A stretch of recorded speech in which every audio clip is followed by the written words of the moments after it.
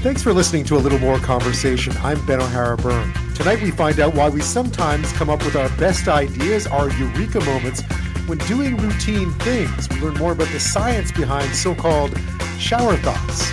We continue our series called Code Blue, looking into the crisis in our healthcare system, with a conversation with the new president of the Canadian Medical Association, the first Indigenous leader of that prominent organization.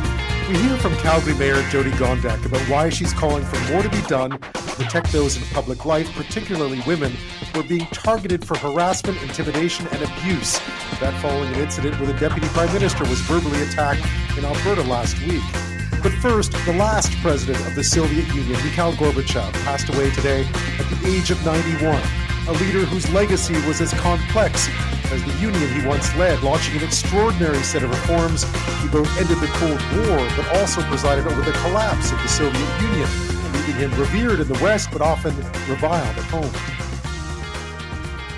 Well, we begin tonight in Moscow. I'm sure, as you may have heard, confirmation today that the former Soviet president, the last of 8 Soviet presidents, Mikhail Gorbachev, passed away today at the age of 91. Former Canadian Prime Minister Brian Mulroney says Gorbachev was a great man who will be sorely missed on the world stage. During his 7 years in power, Gorbachev made dramatic reforms, as you may remember, that paved the way for many things, including the fall of the Berlin Wall in 1989, pretty much the end of the Cold War, and of course the collapse of the Soviet Union. He died today at a Moscow hospital. Mulroney says he always held Gorbachev in high esteem.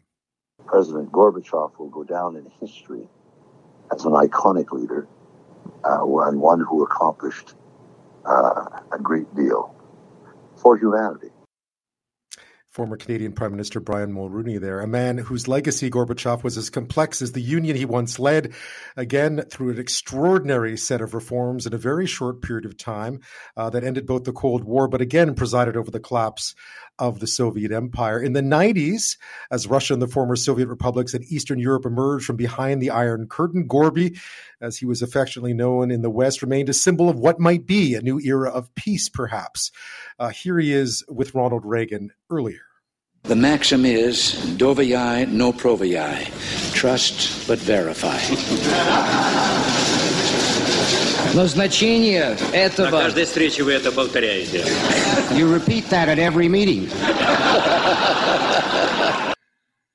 Very different from the relationship between the U.S. and Russia today, of course. Vladimir Putin would call the end of the Soviet Empire the greatest geopolitical catastrophe of the century. And some of what we've seen from Russia since, including the war in Ukraine, can be in many ways linked back to those comments from the Russian president and the actions of Gorbachev more than a decade before that. Well, with more now on the life and legacy of Mikhail Gorbachev, I'm joined by David Marples. He's a distinguished university professor of Russian and East European history at the University of Alberta. Thanks for your time tonight. Yeah, my pleasure. I mean, in many ways, he really was one of the most influential leaders of the last 50 years at least, but not seen the same way in different parts of, within his own country, as opposed to the West, for instance. No, in fact, in his own country, he was regarded as a failure, the man who destroyed everything, destroyed the empire, left his country impoverished, and in many ways pandered to the Western desires, gave up weapons when the giving up weapons was not reciprocal on the American side. And really, his legacy there was very, very poor. I would say until more recently. I mean, I think since the past 10 years or so, people have started to rethink Gorbachev a little bit in Russia and the former Soviet Union.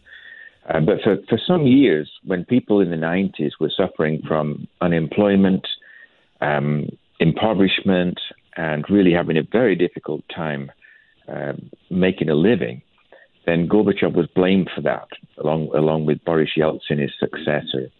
So it's a mixed legacy, and certainly he's not regarded the same way as he is in the West, where he's still revered, I think, even today, and will be for some time. Yeah, we're seeing a lot of that today, of course, from the comments, including from Brian Mulrooney, who I actually interviewed. I spoke to him about Mikhail Gorbachev when I interviewed him at Margaret Thatcher's funeral, because that was all part of that era. And he always spoke very highly of Mikhail Gorbachev over the years. So clearly he's doing the same thing today. It's interesting, though, in many ways, when you look at the reforms that he made, Glasnost and Perestroika, the opening, at the time, though, I mean, he was faced with a very serious problem in the Soviet Union. I mean, he recognized an issue and tried as best he could to solve it, but I imagine it just all kind of spiraled on him. Is that a fair assessment? Yeah, I think so. I mean, he came to power in 1985 in March, and in the previous 3 years, 3 Soviet leaders died in office. I mean, first of all, Brezhnev, who was already 76 years old, and he was followed by Andropov, who was sick at the time, lasted about a year and 4 or 5 months, and then Chernenko, who was suffering from emphysema and lasted about a year. I mean, it was a gradual removal of the old guard, if you like. And Gorbachev, who had been appointed to the Politburo in 1980, was the almost unanimous choice to be the leader, the general secretary, and realized that this couldn't go on. I mean, he was 54 years old, which was actually the youngest in the entire Politburo. The average age was over 70, although that doesn't sound so bad given today's politicians. But, not at all, yeah. But even so, there was a general atmosphere of decrepitude and stagnation, and Gorbachev saw this. I mean, he was an intelligent man. He was from the southern part of Russia as well. He knew the regions well. He knew different parts of the country quite well. And he came in as the acolyte, if you like, of Yuri Andropov, who I just mentioned, who was the former KGB chief, who used to come to Stavropol, Gorbachev's region, to relax during the summers, and sort of took Gorbachev under his wing. And Andropov, ruthless as he was also a reformer. And Gorbachev kind of followed in the same direction. But you could see that there was no immediate desire to destroy anything. What he wanted was a society that moved forward, that was less corrupt, and that was less ritualistic, and that where you could really measure achievements properly and try to reform the economy, but at the same time try and keep the system in place. He was a Leninist. He was a follower of Lenin who believed that Stalin and others had wandered off the track set by Lenin, and that the real answer was to kind of go back to what Lenin said, and that then things would be more or less okay. But he was stymied. He was a very unlucky person as well, because within a year of him taking office, 13 months afterwards, the Chernobyl disaster occurred, which was a world catastrophe. And Gorbachev was kind of caught in the middle of it, just as his sort of Glasnost campaign was beginning. And this was the kind of thing which no leader can really anticipate. And really, I think this was the beginning of the problems for Gorbachev. I also felt that Gorbachev, excuse me if I'm talking too much. No, not at all. Go ahead. Yes, indeed. One of his biggest faults, in my view, was that although he was Ukrainian on his mother's side and his wife was entirely Ukrainian in ancestry, he didn't understand the nationality problem. And that when he introduced glasnost in society, a frankness of reporting, and people could talk honestly about the problems, it was likely to lead to some moves for self-assertion in the national republics, of which there were 15, and of which the Baltic states, the 3 Baltic states, Estonia, Latvia, and Lithuania, were the most likely to lead, because they were very different from the rest of the Soviet Union. And they began gradually, I think, to move away from Moscow and began to set their own agendas, and eventually their own flags and national symbols emerged. Gorbachev didn't understand that. I mean, he had a meeting on nationalities, a 19th Party conference in 1988, which showed he was absolutely clueless about these national differences and national desires. So I would put some fault there. And also I would say that it was very hard to reform that country as long as the party hierarchy remained in place. And it took Gorbachev some time to realize this. He kind of put himself in the middle between the party hardliners and the more radical reformers who wanted to push perestroika and glasnost to the limits. So he was caught in the middle, and he went one way and then he went the other way. I remember in early 1990, things started to change, and Gorbachev began to backtrack and start to remove some of his reformers from the Politburo. And later on in 1991, in August, when there was the failed putsch, only then was Gorbachev forced to see that the Communist Party's future was over. And that very reluctantly, and at the behest of Boris Yeltsin, who forced him to declare the Communist Party illegal after this failed putsch, as he tried to remove Gorbachev from power.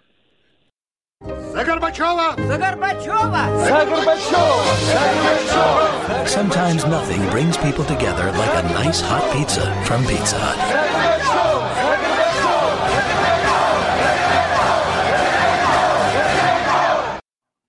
Well, maybe nothing symbolized the way that the West saw Mikhail Gorbachev quite as poignantly as that Pizza Hut commercial filmed at a Pizza Hut in Red Square in the 90s. Of course, there is no Pizza Hut in Russia anymore, not since this year. David Marples is my guest this half hour. He's a distinguished university professor of Russian and East European history at the University of Alberta. A lot of what we're seeing today, one looks back at that commercial, by the way, with a certain amount of, it feels like it happened on a different planet at a different time, and it certainly was. Yeah, it was. And really the anti-Western sentiment in Russia, you can trace it from, I would say, the Yeltsin, sort of late Yeltsin period. There was a lot of disillusionment with the Yeltsin presidency. Gorbachev himself felt that Yeltsin had sort of taken power in a coup d'etat while he was planning to, revise the Union agreement on a democratic fashion. And Russia went in a capitalist direction, but it sort of tried to become capitalist overnight. And this bankrupted a lot of people and certainly caused a lot of hardship. And I don't know if Gorbachev planned for this. I mean, I don't really think Gorbachev knew what was coming in the future. And when Putin came to power in 2000, the economy began to turn around, not particularly because of anything that Putin did, but because oil and gas prices suddenly shot up worldwide. And Russia benefited from this, and Putin took the credit. But he also, at that time, took on a very anti-Western direction and said, that we'd done too much pandering to the West. It's time to forge our own way. And this misery that happened in the 1990s is entirely a result of Western involvement, Western interference in our lives. So let's go back, let's become Russians again, and let's form our own patterns. And that, of course, doesn't sound too great, but it's not as bad as happened by 2008 and 2012, when it was quite clear that Putin began to thinking of resetting borders and re-establishing some former patterns of Russian influence in Eastern Europe and other places, as he's doing today. I don't think Gorbachev always felt that Ukraine should not leave the Soviet Union. I mean, that was a great tragedy for him.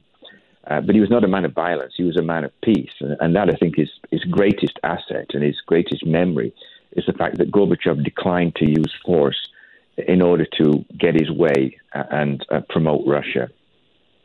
Yeah, I was thinking back today about what his legacy would be. And when one thinks back to the collapse of the Soviet Union, those heady days of the late 80s and early 90s, the fall of the Berlin Wall, the reunification of Germany and so forth, the fact that it was all done with so little bloodshed because Gorbachev didn't use the fist that had been used in Czechoslovakia and Hungary in the past and so forth, may stand to be his greatest legacy, that happened. I mean, we're seeing some spasms of it today. But still, there was a lot of very profound change in Eastern Europe that happened with very little bloodshed. Yeah, that's true. I mean, I think Romania was the only country where you really saw quite a lot of bloodshed with the change of communist regime.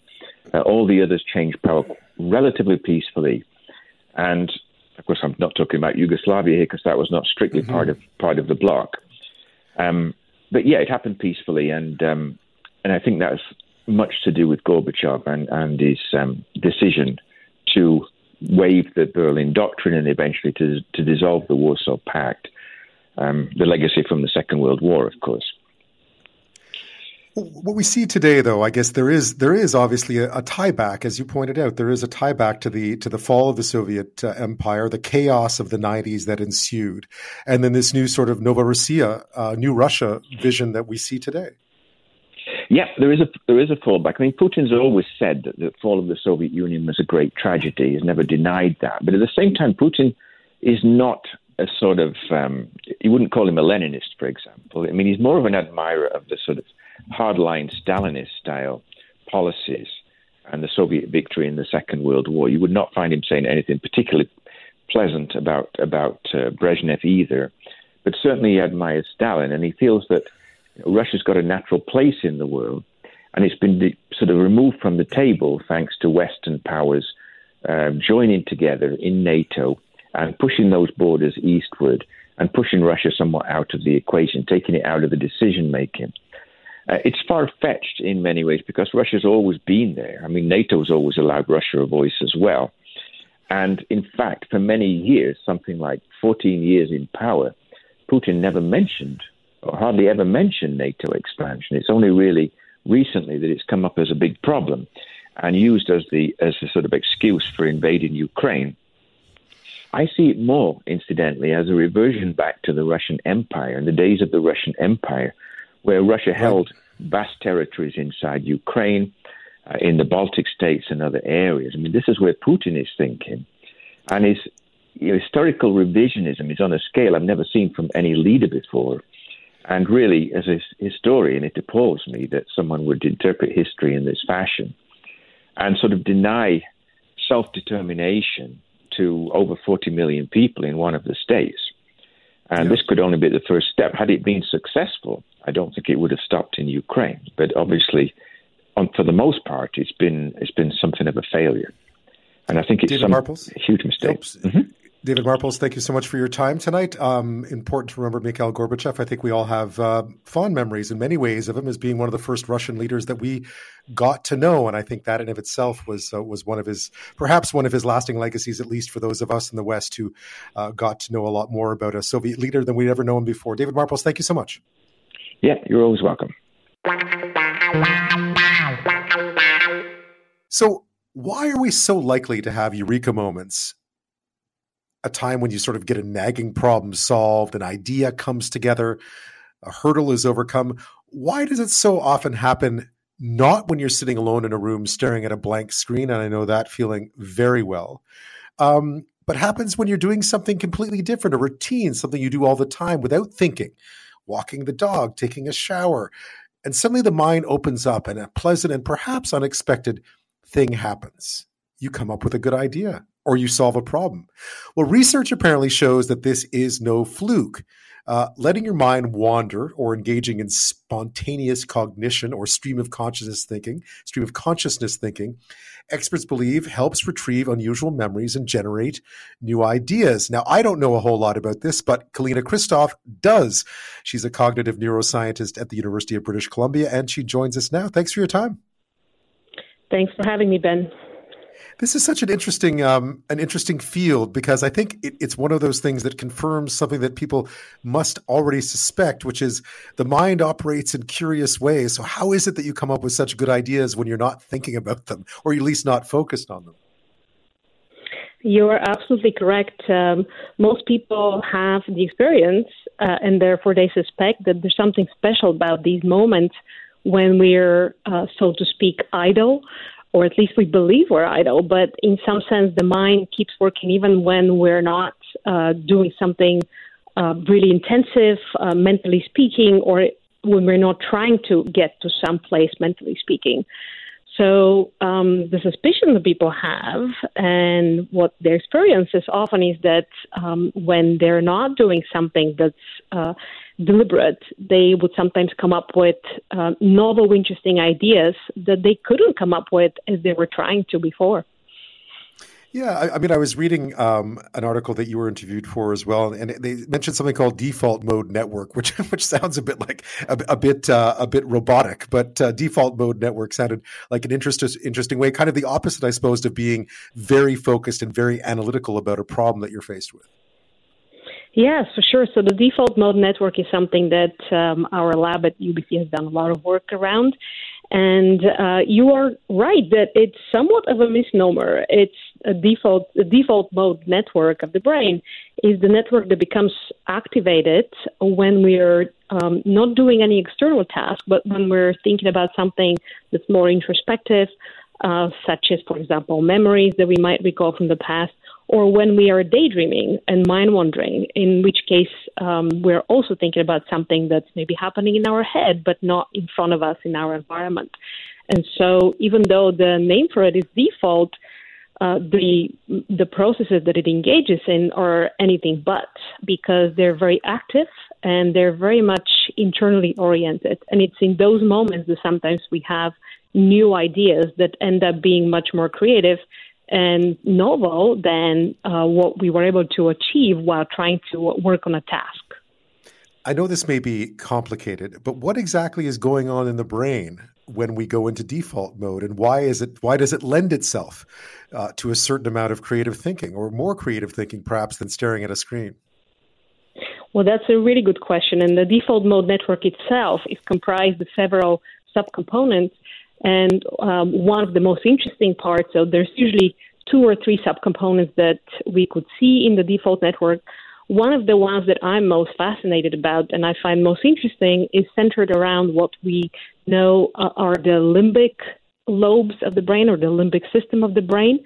And that is where the hippocampus lies, and some of those really ancient structures of our brain that are buried internally inside of our brain. But they give rise to a mode of functioning in the brain sometimes that's very internally generated and spontaneous.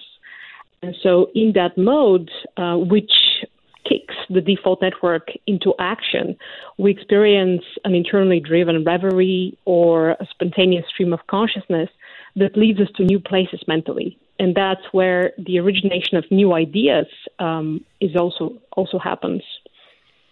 Oh, the brain is such a fascinating place, Kalina.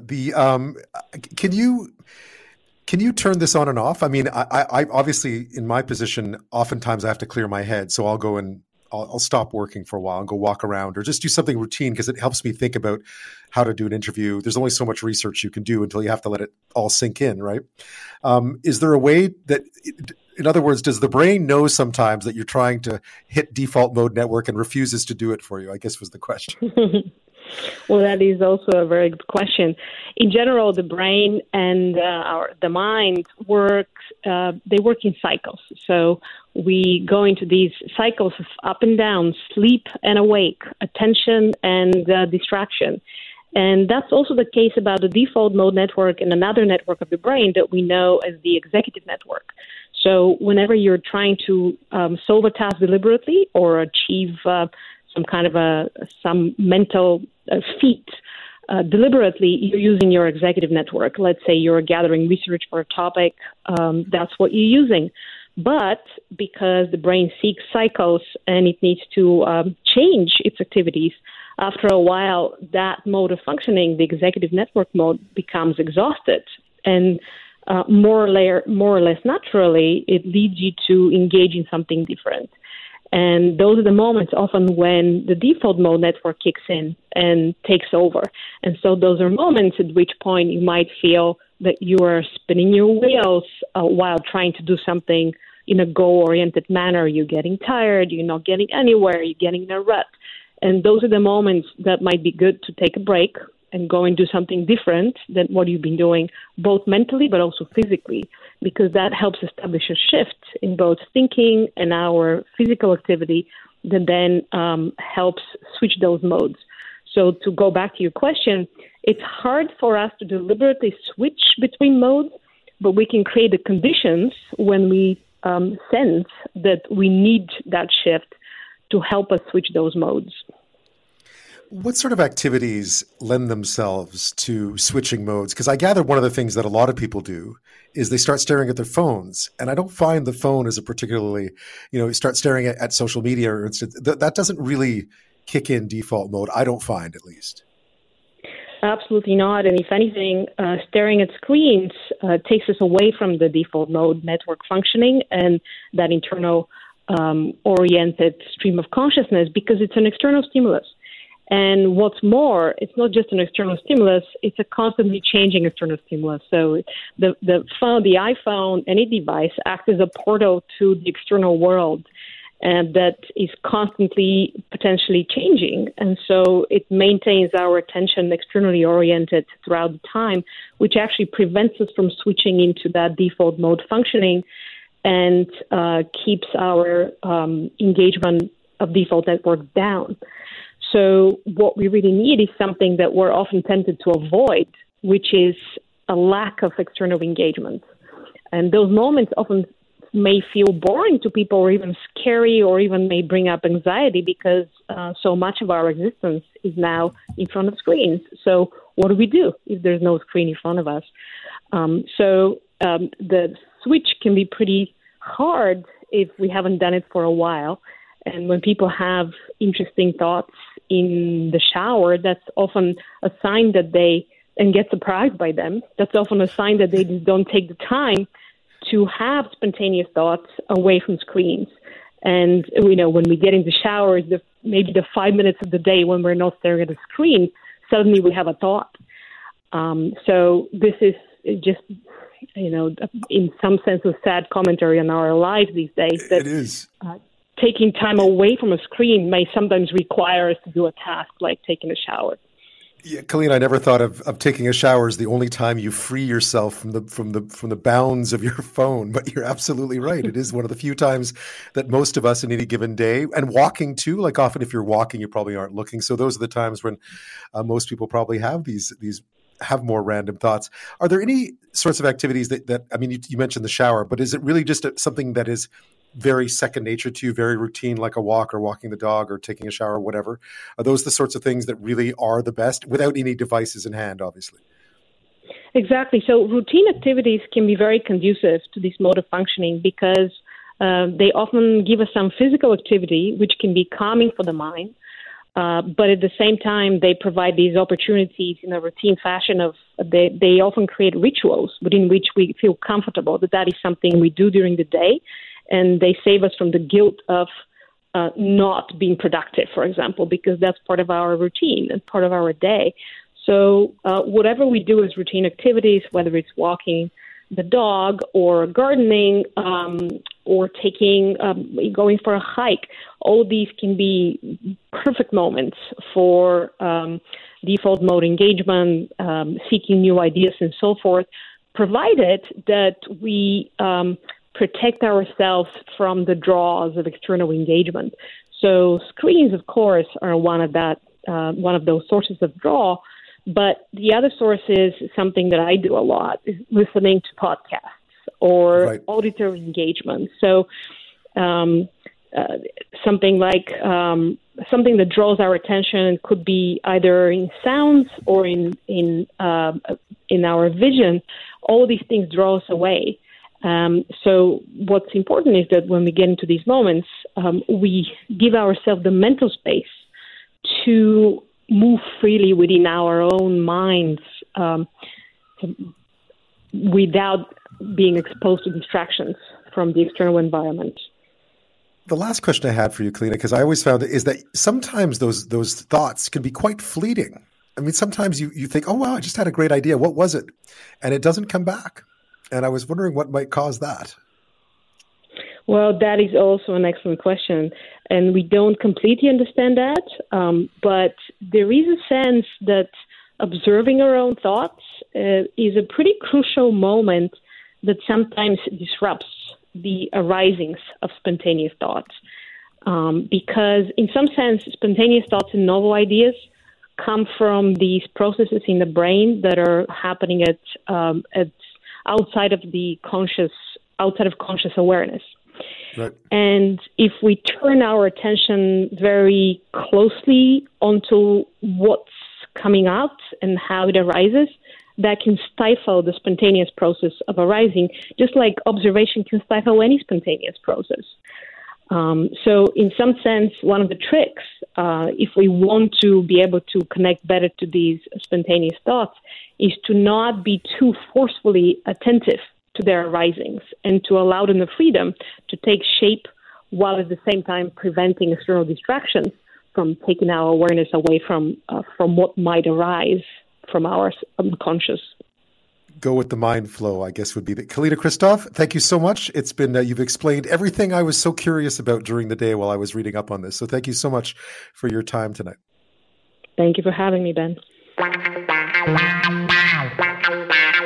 We continue our in-depth look into the crisis in the Canadian healthcare system tonight that we call Code Blue. Last week, we took you inside the problems facing many emergency rooms in this country, particularly in rural and remote areas. We spoke with Dr. Alan Drummond in Perth, Ontario. Here's a bit of what he had to say. A very notable doctor from St. Mike's was recently on a panel discussion with the Ontario Medical Association for the public. And he said, literally, he was 99% confident that things would get worse this winter. So city doctors and rural doctors in the emergency department in this province are saying things are bad, and we kind of think they're going to get worse. You can find our full interview with Dr. Alan Drummond on the A Little More Conversation podcast that's available on the show's homepage on the Global News website and wherever you find your favorite podcasts. He had a lot of interesting things to say. Of course, his emergency room alone was closed for a 3-week stretch in the last month or so, and he has a lot to say. He's also with the Emergency Doctors Association of Canada, and he had a lot to say about what could be in store for the fall. They don't think things are going to get better. They think things are going to get worse, as he pointed out. Well, tonight we look at the domino effect that a lack of primary care providers is having on the entire healthcare system in this country, including on our emergency rooms. StatsCan reports in 2019 that approximately 4.6 million of us, and I'll include myself in that, did not have regular access to a primary care provider. That number is likely growing. We're also taking the opportunity tonight to get to know the new president of the Canadian Medical Association. Originally from Saskatchewan, Dr. Alika Lafontaine is an anesthesiologist based in Grande Prairie, Alberta, and earlier this month, he became the first Indigenous leader of the prominent national advocacy group. And Dr. Lafontaine joins us now from Grande Prairie. Thank you and welcome. Congratulations. Thanks for having me. This is a challenging time to take on this role. What made you decide that this was the right time, and what do you think you're going to be able to bring to this important position? I didn't actually have long-term plans to run for the head of the Canadian Medical Association, to be honest. I had a close friend who reached out during the nomination period, and they asked me to, look around and see whether or not I thought that I could have some sort of positive impact. There's a lot of frustration in the healthcare system now, both on the patient side and the provider side. And I saw all that pain and frustration and thought to myself, if there's something I can do to help out, then maybe put my hat in the ring and run for the election. And I was lucky enough to have Alberta physicians choose me for this year. It's a culmination of quite a remarkable story, isn't it? From the time you just sort of when you from high school on, just the amount of hard work and success that you've had over the years. Just like any Canadian, I've had a lot of ups and downs. In preschool, I was labeled with a learning disability. Obviously, I worked through that with the support of my parents and really close, tight-knit group of mentors. Even getting into medical school and moving on to specialty fellowship, it's been an uphill battle. And I think one of the things that I always remember being in this position is, it gives me the opportunity to bring with me not only my expertise as a clinician and also my past histories in leadership, but also my understanding of what it's like to be on the outside. And I think there's a lot of people out there, both patients and providers, who feel like they're on the outside right now, and we need to bring them into the conversation if we want to fix our problems. Yeah, that you raise a really important point, because I think you're absolutely right. Being able to have that view is probably at this point in time, given some of the challenges that the healthcare system is facing, it's really important to know both sides of this story, isn't it? Absolutely. And I think it's the side that we don't talk about that probably is going to have the most impact. We tend to get really fixated during these times of health system stress on, specific types of conversations, the ever louder drum for efficiency, the real push for alternative methods of care outside of the public system. And I think that there's much broader conversations that we can all be a part of. And at the end of it, people want to be able to show up to their family physician or emergency or to see their specialist and, have a good experience and walk away feeling that they received the care that they needed. And, if that's the goal, then that should probably be more central to what we're talking about. Yeah, I guess we do fall into a lot of those old traps, private versus public, more efficiency within the system, new and bold ideas, right? But what we really need, and you're absolutely right, what people want is to be able to rely on the healthcare system, right? That's what it boils down to. What are some of the things you would like to see done? I know this is a very big issue, but where do you think some of the real pain points are, and where do we need to start fixing them fast? There's a lot of things that people are focused on right now. So you have a bunch of these crises converging together. And so it's tough to be comprehensive in a short period of time. But I do think one of the major areas that we have to focus on is primary care, specifically supporting family physicians in the community to provide the type of care that patients hope for, and that honestly you got into medicine to provide in the first place. There's things that we sacrifice as physicians in training in order to get the other side of it, which is that impact in people's lives. And I think more and more family physicians are feeling like they don't have that space to provide good care. And as a result, they're pulling back from work. They're maybe choosing other work because they can't provide it in the environment that we have right now. And there are definitely immediate solutions that we can provide to create that environment. One of the big things that we talk about frequently is things like team-based care. But I think team-based care has to be focused on how can we all work together in order to provide that best patient experience versus, just switching out who can replace the family doc at cheaper cost or who else can provide care other than a family doctor. These are conversations that I think we need to be open to have, but they're not central to what actually can make impact right now. And, we all need to lift where we stand right now and find ways to do better immediately. That way we can address the care shortage that we have right now. It feels like, I'm in Victoria, and there's been a huge problem with family doctors out here. Oftentimes the family doctor is the gateway into the system, right? And when you start to lose that gateway, you start to lose an important relationship for individuals as well. And we're seeing the cascading effect of that. Is that too simplistic, or is that about right? I think that's a good entry point to the conversation. We've known for decades that Canadians had a difficulty seeing their family physician. About 15% of Canadians couldn't see or get linked to a family physician year over year for the past long time. In May, we had a few provinces note the large backlog. In Ontario, there was the news that there were more than 1 million surgeries that were in the backlog and more than 22 million health services, things like getting x-rays or lab tests or other things. That's an overwhelming amount of care that a family physician has to get through. And then people are getting more complex because of aging, but also the care delays and the care deficit has led to more acute patients. So when you actually see someone, they tend to be sicker or have more advanced problems. Now, if you look at the way that family physicians provide care, the idea that a family physician can get through a full panel of patients, which is anywhere from, 1,900 to 2,500 patients, depending on the study you look at, you actually don't have enough hours in the day. There's a recent University of Chicago study that showed that, you need 26.7 hours to see an average number of patients, and about 3 hours of that day is spent in documentation. We do really need to rethink how we can provide care in better ways. Team-based care is definitely one of those ways, making sure that we integrate everyone within the healthcare team, but then also making it more convenient. And, these are things like virtual care can provide as long as we have all the right players around the table. So it's not just a question. Often the subject of money comes up. Certainly it's come up with the provinces and the federal government, as it always does. But it strikes me this isn't really only about throwing more money at this problem, that it has to be spent wisely, because we're entering a system where it's not just about the money. It's about multiple issues. I think the problems that we have today really show how our extreme focus on efficiency, which really translates into how can we get the most care for the lowest cost, has really led us to this point. Even when we talk about things like team-based care, we talk about the idealized version of team-based care, which is everyone kind of lifting where they stand, but governments tend to focus on, switching a family doc out for a nurse practitioner because there'll be lower cost, or, opening up primary care to other team members who traditionally haven't been trained or provided that type of care in the past. And I think it's the wrong frame to look at this. In the middle of an emergency or a crisis as an anesthesiologist, the very last thing I want to do is switch up the roles that people have within the emergency. What's important is for us to get together, get really aligned on what we're trying to achieve, make sure we have clear communication, make sure that we're checking with each other, that we're doing things in, a proper, step-by-step way. These are the ways that you make your way out through a crisis. And I think doubling down on that sort of communication, trust-based care, where we're really focused on that relationship with the patients who come to see us in the places that we work, that's what's going to lead us out of this crisis. Dr. Lafontaine, there was a new study that came out late last week just showing the kind of impact this has had, this crisis in the past few years has had on healthcare professionals in general.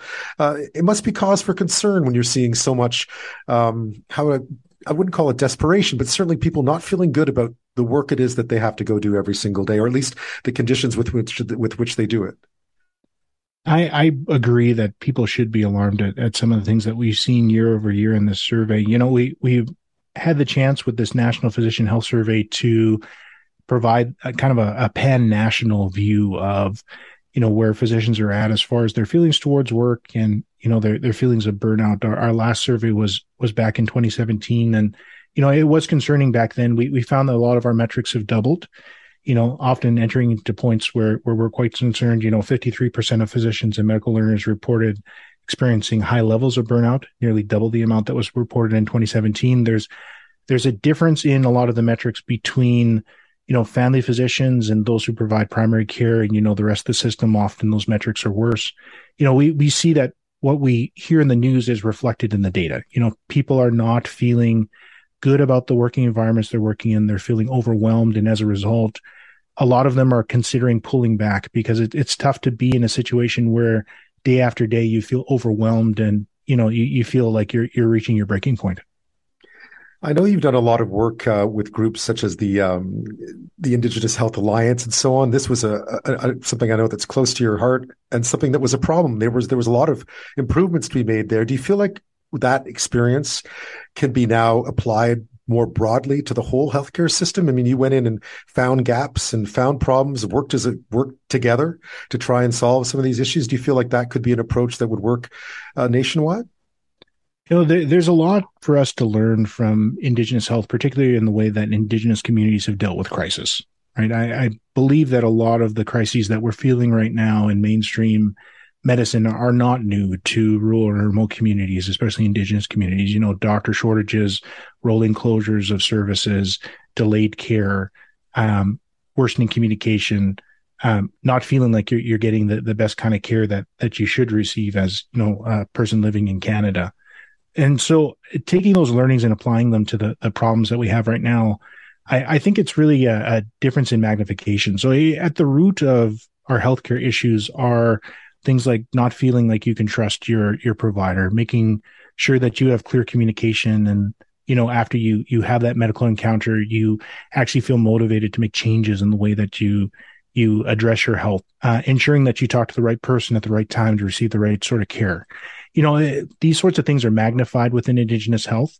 And it's important for us just to remember, we talk lots about how complex the system is, but at the end of the day, the system is really that provider to patient interaction, and a lot of times that's actually not that complex. And if we get the right people around the table talking about these issues and us being open and honest about the challenges that we have, I think what we showed in the Alliance is we actually could move the needle when it came to narrowing health inequities. And I believe we can do the same thing in the mainstream healthcare system. Yeah, I mean, you built a lot of bridges and there was a lot of collaborative work, which we don't always see, and across, obviously across provinces throughout the country. And it feels like that might be something that's sort of what the system needs, broadly right now, is that sort of collaboration and to identify issues such as that and to be able to sit down with people from across the country and say, okay, what do we need to tackle first? Well, one of the things that I really appreciated from the Alliance experience was realizing just how deeply people care about these issues. It's easier for us in the midst of these crises just to point and assign blame to different groups. And, there's enough challenges for us all to share the burden and enough previous mistakes that have been made for us to share the burden. But you have very, very good people within the system who are working very, very hard to make a difference. And sometimes what they need is a fresh perspective from someone who sees things in a slightly different way. Sometimes they need to hear directly from the person who's experiencing the issue at the center of care, the patient and their families, in order to understand how to make these changes. And sometimes getting everyone in the room really focused on, a single goal that, they're trying to remove barriers for. I think is what is needed. There's a lot of things that you hear right now from politicians that actually give me a whole lot of hope. Premiers getting together in Atlantic Canada with, Premier Ford from Ontario, and, hearing things like the status quo is not an option. We have to have all options on the table. These are the words of people who acknowledge that the crisis is severe enough that we're actually going to enter into rethinking what we're actually doing. And, if we have the right kinds of options on the table, I think we can make a big difference in what people are experiencing right now. Yeah, sometimes people can be cynical when they hear politicians talking about, well, we need bold new ideas. And you think, well, wait a second, why not? Where were the bold ideas 5-10 years ago? Why does that give you confidence? And what are some of those bold ideas? Do you think you talked about, obviously, about team-based treatment and so on, which are important, but what gives you hope that there's hope on the horizon? In the pandemic, I think Canadians could see different waves of acknowledgement of the problem. At the very beginning, a minimization that, the problem wasn't as severe as we thought, now entering into a state where you're realizing that this is now spiraling out of control, things then spiraling out of control, and then getting to a point where you have some sort of recovery and space to kind of breathe as you try and create a different way of approaching the next wave that might occur. The same sort of thing happens in any sort of crisis. And we are quickly entering into the space where this is spiraling out of control. And what that provides is, an opportunity for us to really be committed to doing something different, because we don't really have any choice other than to do something different. It's so widespread for people to lack access to care. It's so widespread for people to not be having the types of experiences that they want to have. There's such a care deficit.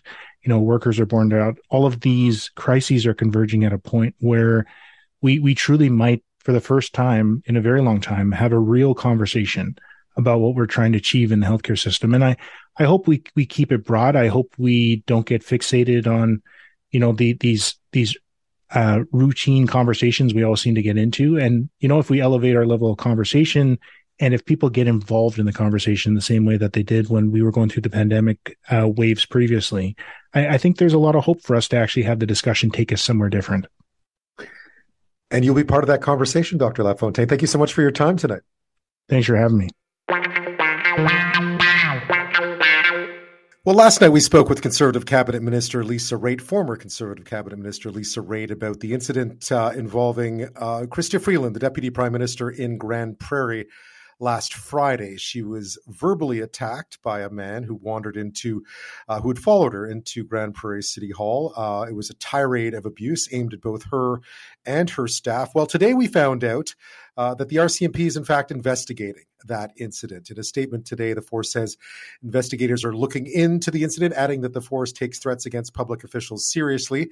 The Prime Minister today was asked about the rise in threats directed towards politicians in general. We know we've been hearing from politicians from all parties talking about just how much worse it has gotten, what they've faced in recent times. He says Canadians have been through a lot in the past few years, and people in positions of power should respond to that pressure in a positive way. It's time for people to look to assuage fears and angers, to respond with a positive vision of the future. The Prime Minister there, of course, some accuse him of not doing that himself. But the RCMP says physical or verbal threats to politicians, whether in person or online, can have significant effects and may lead to criminal charges. Now, of course, as I mentioned, the incident has led to a lot of reaction. We heard from former Conservative Cabinet Minister Lisa Raitt. You can find that interview on our podcast, A Little More Conversation. But they're also sharing condemnation and sharing their personal experiences. Last night, Lisa Raitt spoke of being sort of approached and attacked verbally at a hockey game when she was with her children. So they've been sharing those personal experiences. Many, of course, have no problem putting themselves in the Deputy Prime Minister's shoes. One of those people is the Mayor of Calgary, Jyoti Gondek. She became the city's first female mayor when she was elected last October. And in a social media thread, something she posted to Twitter earlier this week, she's calling for more than words of condemnation now. She wants more to be done to protect those who are being targeted in these situations. And joining me now is Calgary Mayor Jyoti Gondek. Thank you so much for your time. Thanks for having me on, Ben. Just your reaction, I guess, to what we heard today, which is that the RCMP is in fact investigating what happened on Friday in Grande Prairie. Does that bring you any solace at all about how this whole incident is being handled? Well, I mean, I'm glad they're investigating. I hope they're also investigating all of the information that has been given to them by the journalists that are being targeted right now in an organized hate campaign. I hope all of these events are being investigated. And that was the whole purpose of me posting what I did. We need to start taking these things seriously. Yeah, I mean, I read through what you posted on social media. I invite listeners to go have a look as well. It's long. It's, I think, 16 or 17 different tweets. So it's really a full statement. But I realize it took you a while to sort of collect your thoughts and put what you wanted to say down. Why was that? Well, it's not like something just happened to me the other day, and so I decided to post about it. This is an ongoing pattern of behavior that women in politics experience, and now we know that women in journalism are experiencing as well. And it's just ratcheting up and it's getting worse. So the issue is that when things like this happen, you compartmentalize them, you put them in a box, if you will, and you tuck them away so you can get on with the rest of your job. Because you can't sit and think about these things and actually process the emotion, because it would be too hard to do your job. So you tuck them away.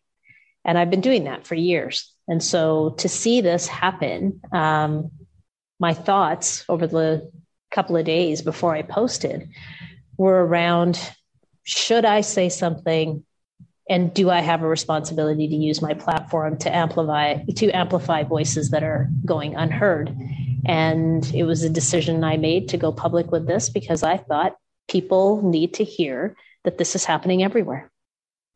What was your reaction when you saw the video? I spoke to Lisa Raitt yesterday, and I guess it's all too easy to put yourself in Chrystia Freeland and her staff's shoes that day. Yeah, I mean, someone showed it to me and I watched a couple of seconds and said, turn it off. I can't watch this right now. And I put it away and I turned it on later. I've only seen the short version. I haven't seen the extended version that I hear is out there as well. Just to watch the Deputy Prime Minister turn away and get into the elevator and plaster a smile on her face, and her staff basically surround her and try to block her and have, agreeable looks on their faces. Yeah, it's very easy to put yourself in that position because I've been in that position. You're taught to not interact. You're taught to, smile to bring the temperature down in the situation. It was all too familiar. When you first went into public life, because I know obviously you'd had a long career doing other important stuff. But when you first went into public life, how soon into that journey did you encounter this? And what was your reaction? Because you might not have been in previous positions. You might not have had to learn how to put on that face. Well, as a woman in any career, you need to learn to put on that face because you experience these things. So I wasn't new to it. I would have to say the incident in 2017 when I was a candidate, not yet elected, of having a man looming over me, telling me he would ensure I never won and that he knew where I lived, that was unnerving. And to have to do a full debate minutes later, once again, requires tucking that away, getting through what you need to do, and then moving on. And every time we do that, we deny the public from knowing the things that we are experiencing. And it seems so important because I think the rationale behind that was always to deny those doing the abuse any oxygen. But with social media, you can't deny them the oxygen anymore. So the dynamic has changed. It feels like it's changed so much in the past few years when it comes to these sorts of incidents. Well, and they used to be somewhat random and they tended to be kind of isolated. They're not anymore. They're incredibly organized. These are, folks on a mission to eliminate good people from doing work. And when I say eliminate, I don't know what that looks like for them, but I can tell you they're hoping we quit. And we're not going to quit. The fear that I talked about, the fear that nobody wants to mention because, it's perceived that fear equals weakness. You have to understand that a person can feel fear and tuck it away and keep doing their job. We don't have to live in fear. Most of us are living with the fear. And that's important for people to know. Like the way legislation is written and the way, prosecution happens is by a victim having to demonstrate that they're fearful, they feel intimidated. Why not just write the legislation in a way that says you cannot act in this manner? So all of the onus right now is on the victim when it should be, in fact, on the perpetrators. You mentioned in that series of tweets as well that it felt like a lot of people were screaming into a void. What did you mean by that? I've read the posts from female journalists in our country who have been targeted in a very organized way. And I've listened to their conversations with the people to whom they were trying to report this. And we, as a society, we're not listening. We're not listening and we're not acting. So it's incredibly frustrating for those women to be strong enough and come forward and say, look, these things are happening to me and nothing changes. So, you know what? Strength in numbers, I guess, is the approach I'm taking. The more of us that speak up about this and demand action, maybe something will change. I'm going to ask you, obviously, we'll talk about what those solutions might look like, but I think one of the things you pointed out, which I remember all too well from obviously covering England at a time when the MP Joe Cox was killed. I was back here at that point, but I'd covered England for a very long time, so paid a lot of attention. We know where this can go, right? We know where this can go. And I think that's what I'm seeing now is this fear that it's going to take something truly horrific before anyone stands up and says, okay, enough. That's what I'm worried about. And that's what I would like to avoid. And that's why I need people who have the ability to change the laws, to change the policies, to change the thresholds by which you can charge someone, to change the threshold by which you can actually prosecute someone. I need them to do their work. Asking me to come up with solutions is unfair. I've already got a job. I'm telling you that this is real. So I need them to step up and start taking some actions. I would have to say that Calgary Police Service has been incredibly good in explaining to myself, to members of the public, we're having a very difficult time laying charges in some cases because the threshold is too high. If that's the case, the Crown needs to do something about that threshold. It seems very well organized. And that's the sense you're getting too. You talked about it earlier. It was random before. It doesn't feel random anymore. It used to feel like a random individual was coming up to you to say things or do things to intimidate you. Now there's a pattern of behavior, and it's the same person in many cases. So yes, I would definitely call this organized. And I would say because it's organized, we need to look deeper into the roots of how this has taken hold, who these organizations are, who they're targeting, and who they are actively recruiting. Because, there's a lot of people that are speculating this is all because of COVID. Okay, I can understand that. But you have to understand that the recruitment process has become easier because so many people were in positions of isolation that made them feel quite desolate and quite desperate for some sense of community or belonging. And now these groups are actively preying on those folks as well. So this is a very complex and deep-rooted problem that needs to be considered from a variety of perspectives. Yeah, because obviously there's a fine line between, debate or saying what you think or calling out a politician, which is a time-honored tradition, and the sorts of abuse and intimidation that we've seen more of now. And where does that line get drawn? Absolutely. And you know what? It depends on the reaction of the individual. I have to commend the Deputy Prime Minister and her team in particular for just quietly getting on that elevator and removing themselves from the situation. I don't know what would have happened if she had engaged with this individual. And those are the kinds of things we need to consider. Human beings are who they are. You cannot expect everyone to react the same way. And you don't know how badly someone is going to keep provoking someone looking for a reaction. And that's when things start to escalate. That's what worries me.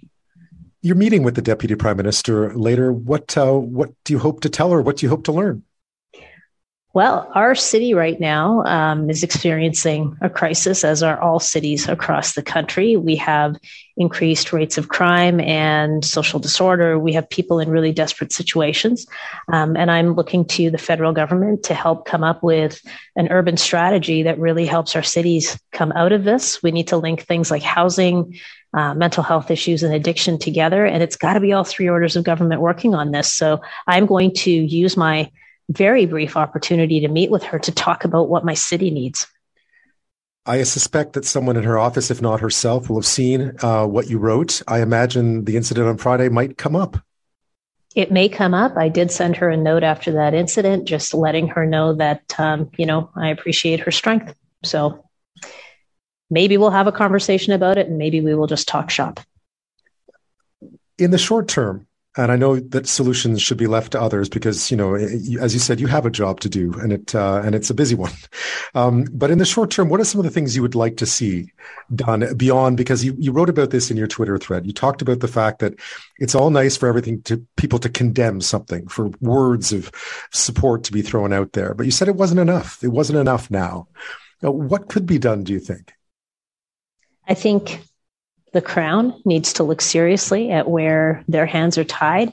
I think, municipalities and citizens need to rally together with their police services, demanding better thresholds that are actually achievable when people are seeing these sorts of things happen.